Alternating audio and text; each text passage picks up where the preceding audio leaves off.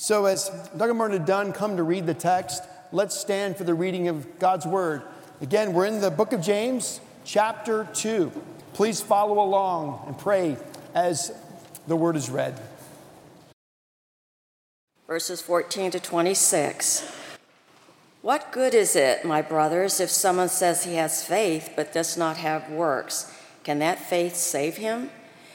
If a brother or sister is poorly clothed and lacking in daily food, and one of you says to him, "Go in peace, be warmed and filled," without giving them the things needed for body, what good is that? So also faith by itself, if it does not have works, is dead. But someone will say, "You have faith, I have works. Show me your faith apart from your works, and I will show you my faith by my works. You believe that God is one? You do well. Even the demons believe and shudder." Do you want to be shown, you foolish person, that faith apart from works is useless?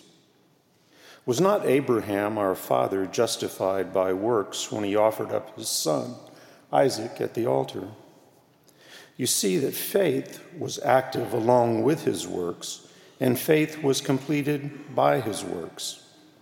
And the scripture was fulfilled that says, Abraham believed God, and it was counted to him as righteousness, and he was called a friend of God. You see that a person is justified by works and not by faith alone. And in the same way was not also Rahab the prostitute justified by works when she received the messengers and sent them out another way? For as the body apart from the spirit is dead, so also faith apart from works is dead. This is the word of the Lord. Thanks be to God. Father in heaven, we thank you for your word. Thank you for how you feed us. Holy Spirit, how you illuminate the word and you help us to see the things we need to see and understand what we need to understand. And we pray that it would move inside us so deep this morning that it would have to exit. And the exit would be through our hands and feet, not just in our minds, not just in our hearts, not just with our mouths, but indeed the very way we leave this place, the world would take note because of something that has happened in us, changed in us. And that would be the work of the Holy Spirit, sanctifying us and making us more like Jesus. Bless us now, Lord, we pray in Jesus' name. Amen. Well, this Thursday we gather as families, friends, to celebrate all the things that we're thankful for. The last few years have been very different for my family since both my parents have gone on to be with the Lord. Still very sweet, just different. That happens in families. Things change. For years as a boy, we went to my mother's house. My Granny Booze is what we called her. She was a delight. But the real delight of the family gathering was her son, my uncle, Uncle Carol. And I've told you about Uncle Carol. He's the one who would fill a plate or have one of us fill his plate and then had one command, cover the whole thing in gravy, everything. The dessert, the Jell-O, all in gravy. And if you were asked to do that, you felt very honored, especially if it was the second go-around. More of everything and more gravy. One thing, though, that I've never told you is that every Thanksgiving, about an hour after we had lunch, he would leave. He drove, in the 70s, a custom van with a mural painted on the side. Fuzzy dice hanging from the rearview mirror. Shag carpet all over, everywhere. It was pretty cool. He would hop in his van. He would be gone about 20 minutes, and he would come back. I never really knew where he went until one day I asked him, "Can I go with you?" He looked at me and said, "Go ask your mom." I did. She said yes. I guess she thought it was safe for a boy to get in a shag carpeted van and go wherever my uncle was going to take me. So I got in. I was 10, and he took me to the Jesus House. The Jesus House is the place in Oklahoma City that's most known for caring for people who are in need, in real poverty. And like many charitable organizations on Thanksgiving and Christmas, they offer a lot. And my uncle, who was not a Christian, and there were many Christians in my family, would get in his shag-carpeted van and drive to the Jesus House.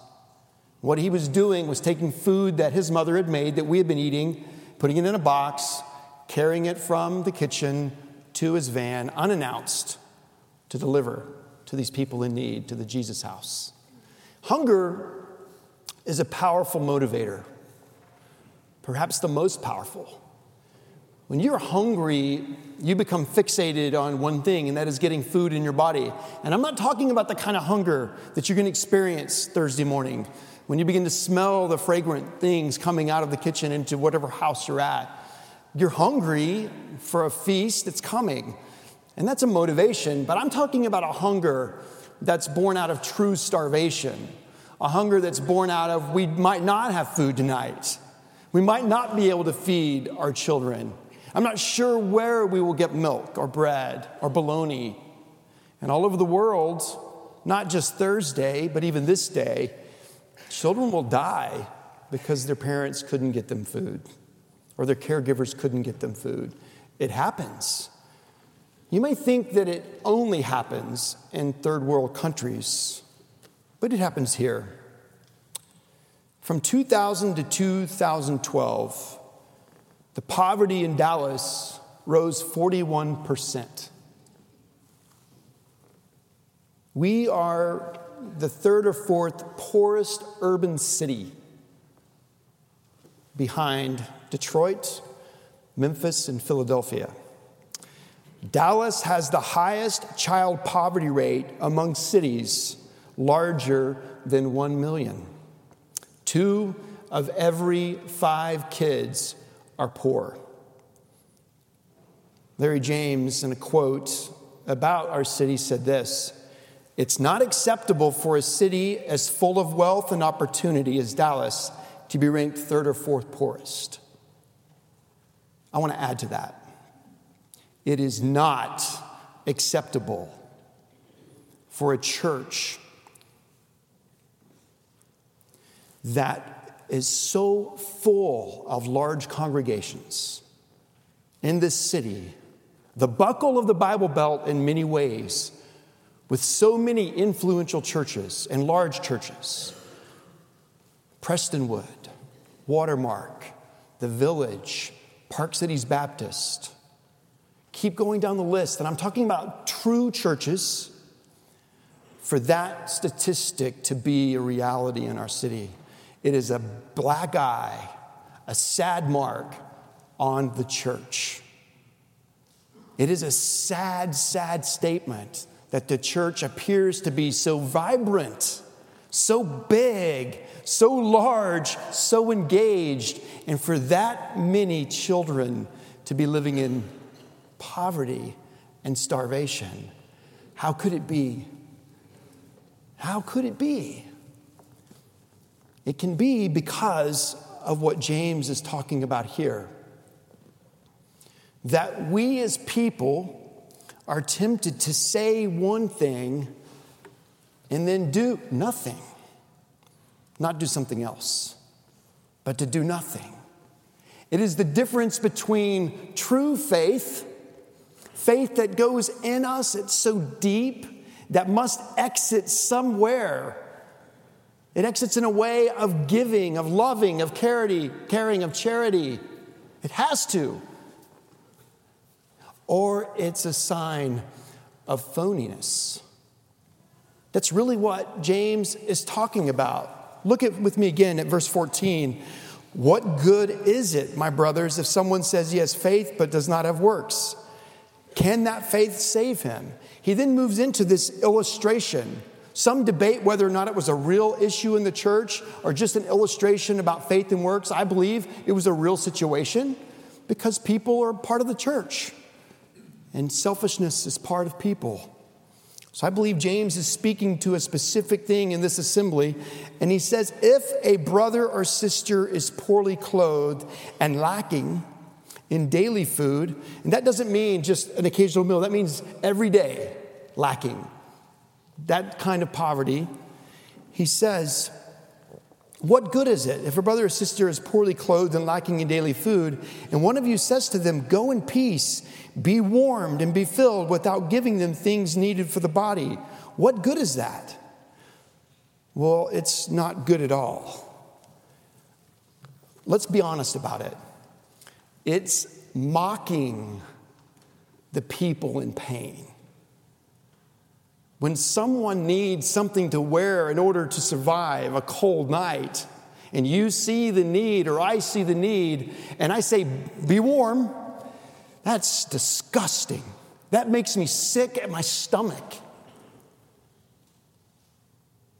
It's phony.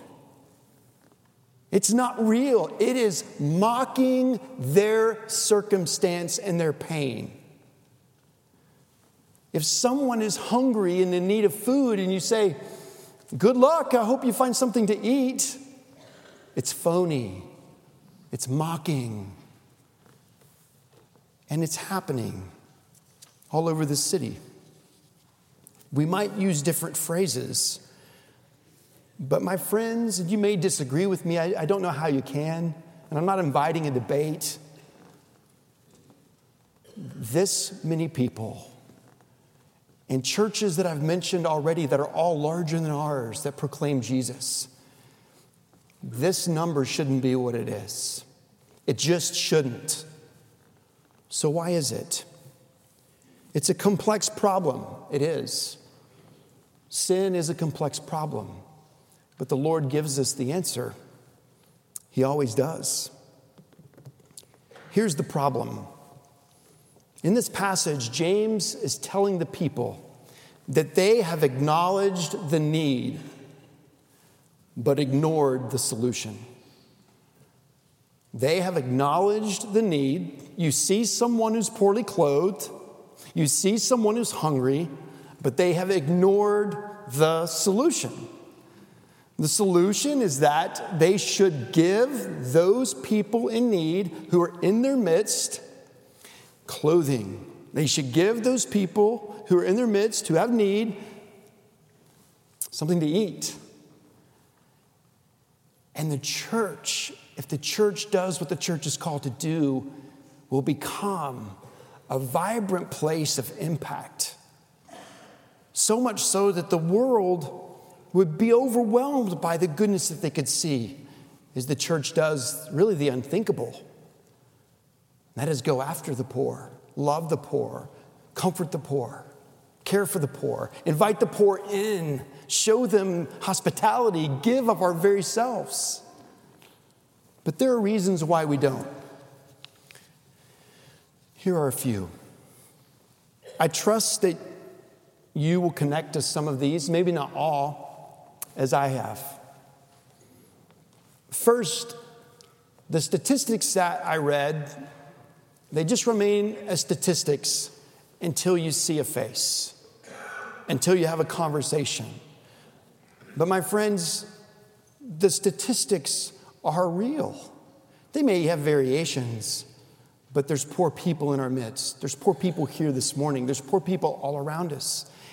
And if our faith truly goes deep and it goes wide, it should also go deep and wide outside the doors. And others should be coming in because they've heard this is a place where they can be fed, a place where they can be clothed, a place where they can hear about the good news of Jesus, who's the one who will ultimately meet their ultimate need.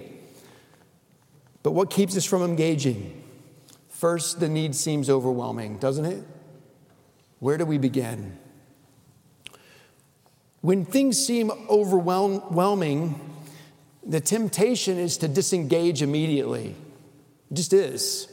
What difference will this make? I want to tell you, you, by God's grace and for His glory, can make an enormous difference in a person's life.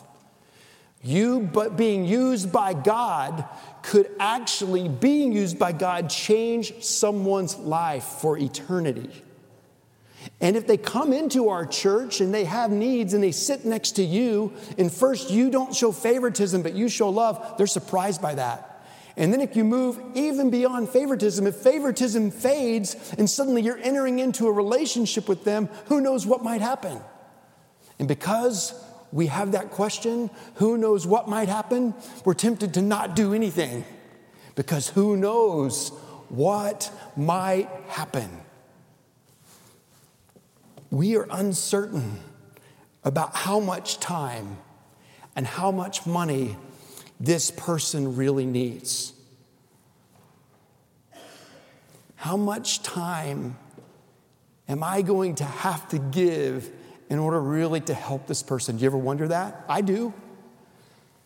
You know, you're not here very often during the week, most of you. You come on Sundays, and you might come to a Bible study or something. You might have a Bible study that meets somewhere else in the city. But you know, poor people enter through the doors of our church every day. Some on a consistent schedule. They have huge needs. You know what I hope? I really don't just hope. I pray, and I'm praying today at 4 for this, that those people will not just come during the days that we don't gather on Sunday to worship, but they'll come because this will become their church. Because they see a body of believers saying, we won't show favoritism. We love that you're here, and we want to care for you. But the moment you begin to engage someone in a relationship, the moment that your faith is moving from just something you're saying to an actual work that is demonstrating your faith, guess what? You're in for a wild ride. You have no idea how deep this person's needs may go. What a joy. What a joy to find yourself in absolute dependence on the Lord, saying, God, I have no idea if I have what it takes to help this person. But the one you're communing with is saying, you know, I know exactly what they need. I know exactly how much you can give. I know actually how I can use you to connect them to other people. It's going to be messy, but I can do it. We keep from a distance, we keep from engaging because so often we're uncertain about how much money will be required and how much time. We wonder, will it make a difference or not? I want to tell you, you just won't know. It will be messy. They may abuse your generosity. They may fall back into bad patterns and reject good counsel. They may lie to you. They may say, I'm going to use the money to buy milk, and they went and they bought drugs. They may say one thing and do another, or they may say one thing like us and do nothing. It may seem as if we've wasted our time and even wasted our life. Aren't we glad that God doesn't show us the kind of lack of engagement we might show others because they would lie to us, reject us, abuse us?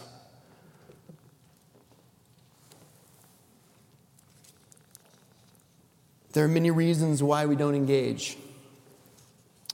But I want to tell you the greatest reason why. It's a hunger problem. It's a hunger problem for you and a hunger problem for me.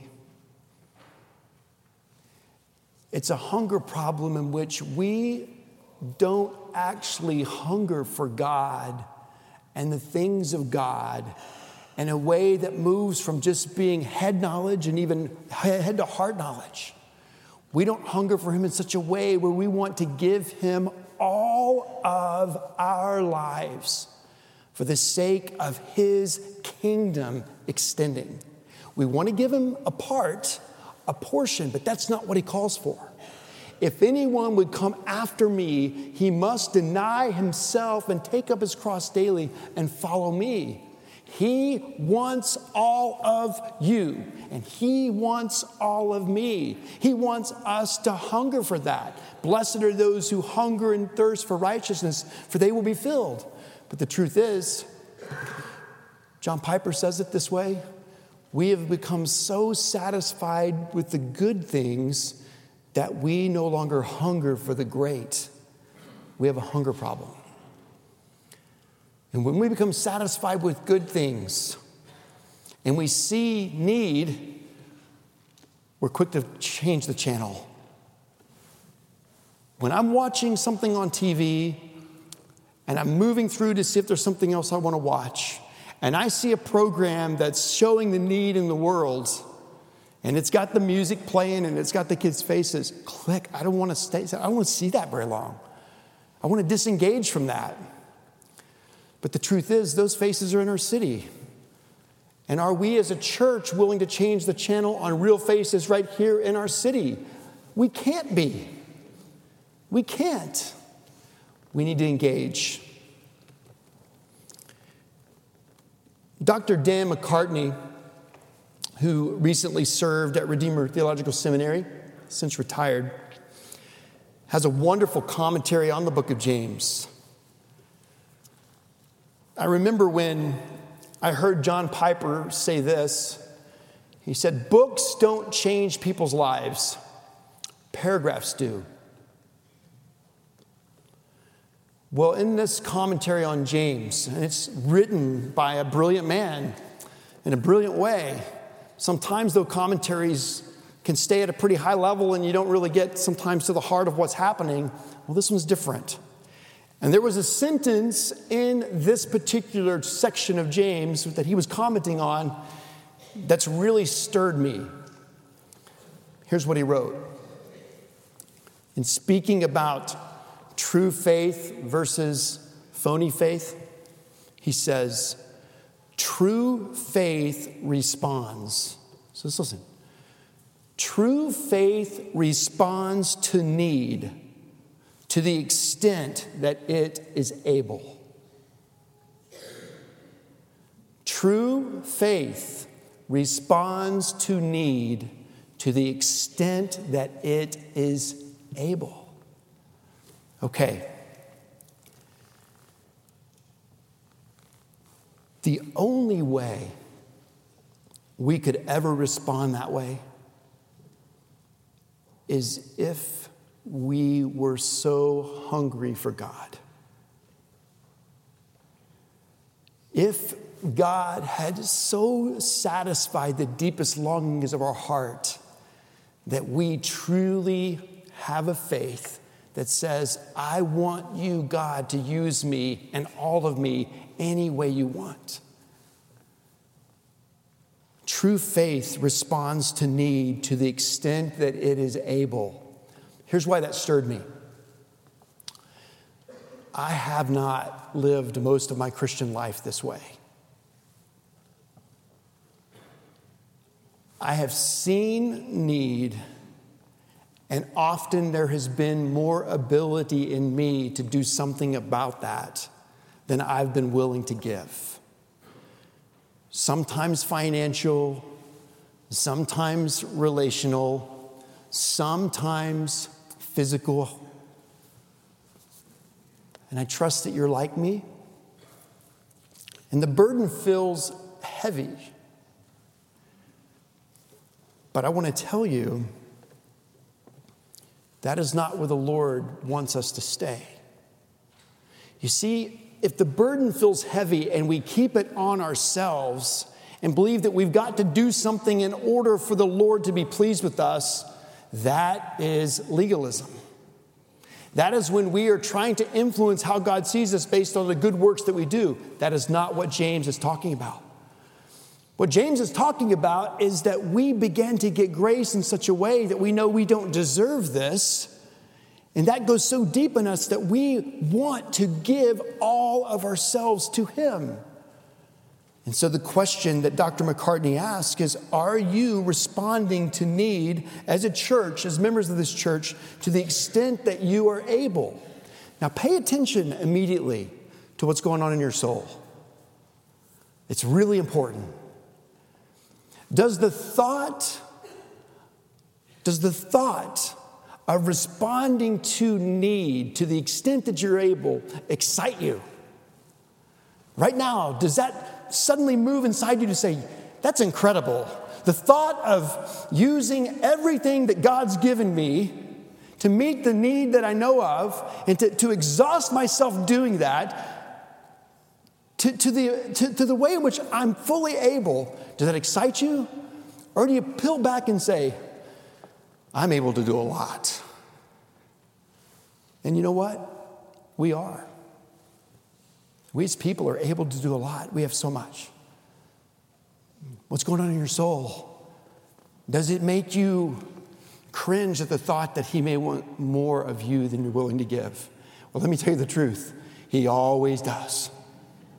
And he always will, because it's good for us. It's good for us to continue to die to ourselves and be willing by his grace and for his glory to give more and more and more away.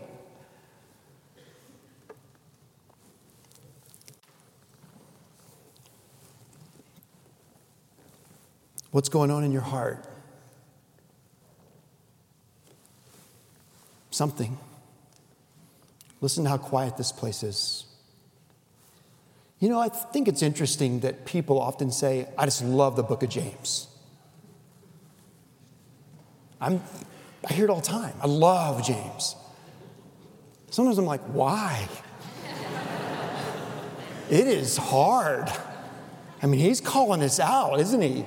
He's saying this is the way it is and this is the way it should be. If you're not living this way, your faith may actually be phony. You might not even really be a believer. What's going on in your heart? This is really important stuff. Chad Scruggs said it a few weeks ago. James is calling us to grow up. It's really easy, my friends, to conform to the pattern of the world. And God calls us not to do that. He calls us to be transformed by the renewing of our minds. So let's go back to the beginning. Hunger is a powerful motivator. Hunger will cause people to do the unthinkable. I have a friend he served in a Desert Storm. When he joined the Marines, he was well overweight, but they brought him in. They put him in a training regiment to lose weight, which he began to do. He was still a little bit overweight when he went on his first training exercise. They gave them 5 MREs. MRE stands for meals ready to eat. Some of the soldiers in our body right now are smiling and looking at me, grateful that's not what they're having for Thanksgiving. Meals ready to eat. Meals ready to eat, open and you consume them. They gave each soldier enough to last the entire exercise, which was a few days. My friend Dwayne, in the first day, ate all of his. They're gone. 3 days left, and he's going to starve. Hunger is a powerful motivator. He was a seminary classmate of mine, and he preached this in a sermon. He said, hunger is a powerful motivator. It'll cause you to do the unthinkable. So as his troops were moving along, they came into an urban area in this training exercise, and there were actual trash cans. As the troops moved ahead of him, he lingered back a little bit and went to one. And there he looked inside. He was beginning to think the unthinkable. Now he's beginning to do the unthinkable. And as he swooshes away flies that are everywhere in there, he sees a half-eaten Hostess cupcake. You know the kind that you used to feed your children? So they have a little squiggly white line and the white stuff in the middle. He picked it up and he said it was as hard as a rock. But he discovered that if you put it in your mouth and just let it set for a little bit, it becomes as moist as it once was when you were a child. Hunger will cause you to do the unthinkable. Okay, so here it is. When faith, which is a gift, moves in us, and we begin to have a hunger for God, it will cause us to do the unthinkable. It will cause us, even if we've been a Christian for 70 years, to pause and go, what else can I do? Not because I'm trying to earn God's love, but because he loves me so much. How much more can I give? Should my wife and I rethink the way our finances are structured? Should we rethink our time? Should we re-examine the way we spend our days? Is there anything we should do because he loves us so much? Hunger for God will cause you and me to do the unthinkable.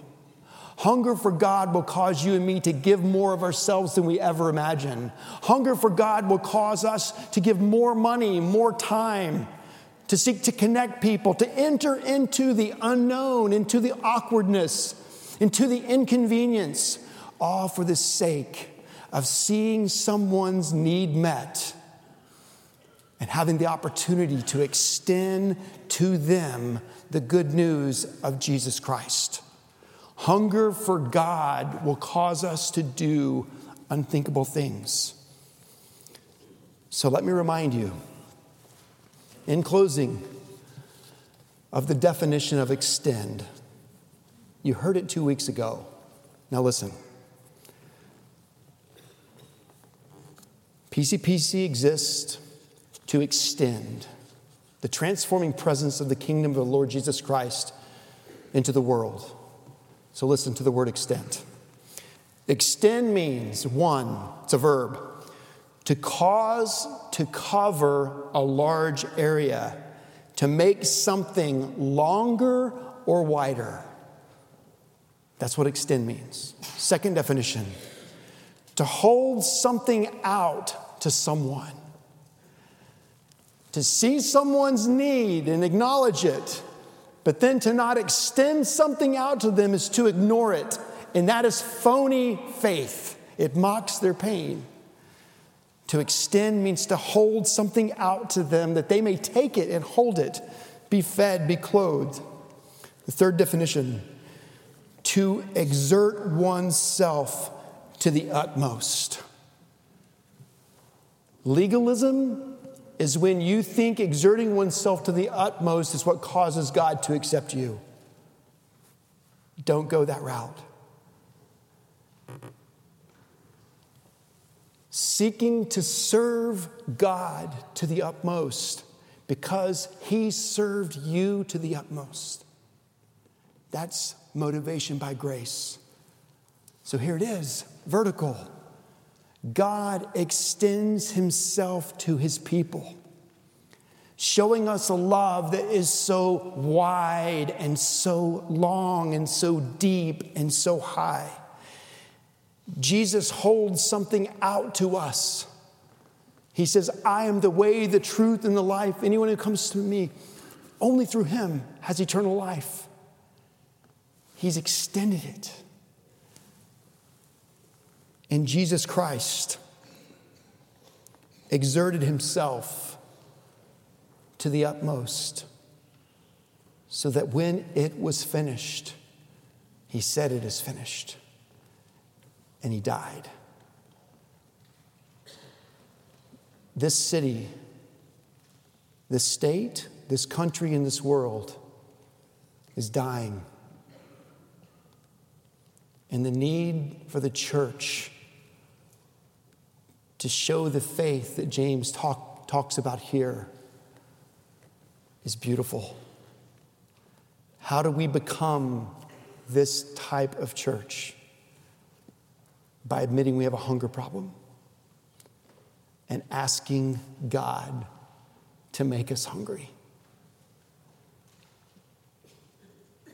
I want so much to have a faith that can never be called phony. I'm thankful for God's grace for showing me moments when it is. And I'm thankful for the privilege of looking out on this body knowing that deep in your heart, you believe that all of this is true.